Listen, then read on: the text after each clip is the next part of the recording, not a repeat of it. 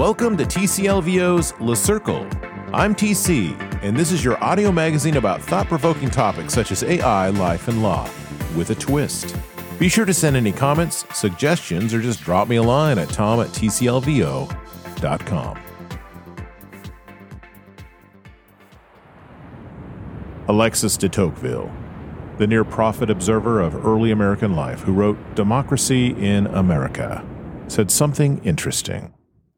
Society will develop a new kind of servitude, which covers the surface of society with a network of complicated rules, through which the most original minds and most energetic characters cannot penetrate. It does not tyrannize, but it compresses, enervates, extinguishes, and stupefies a people, till each nation is reduced to nothing better than a flock of timid and industrious animals, of which the government is the shepherd.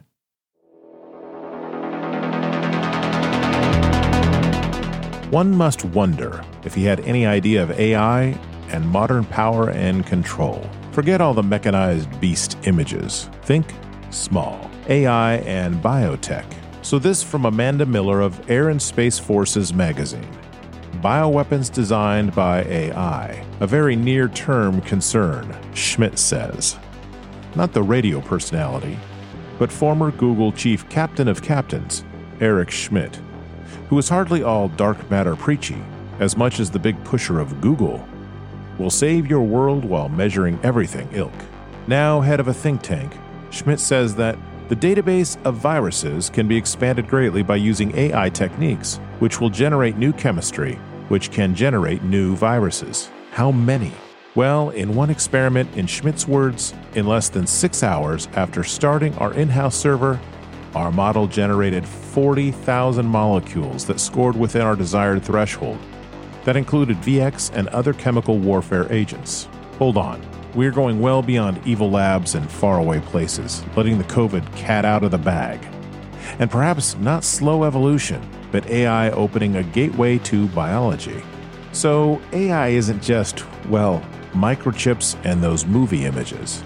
It is more like micro-images, because it could, and likely will, lead to many amazing advances in medicine. It will also, and not with a far mental stretch, create a new bioterror landscape.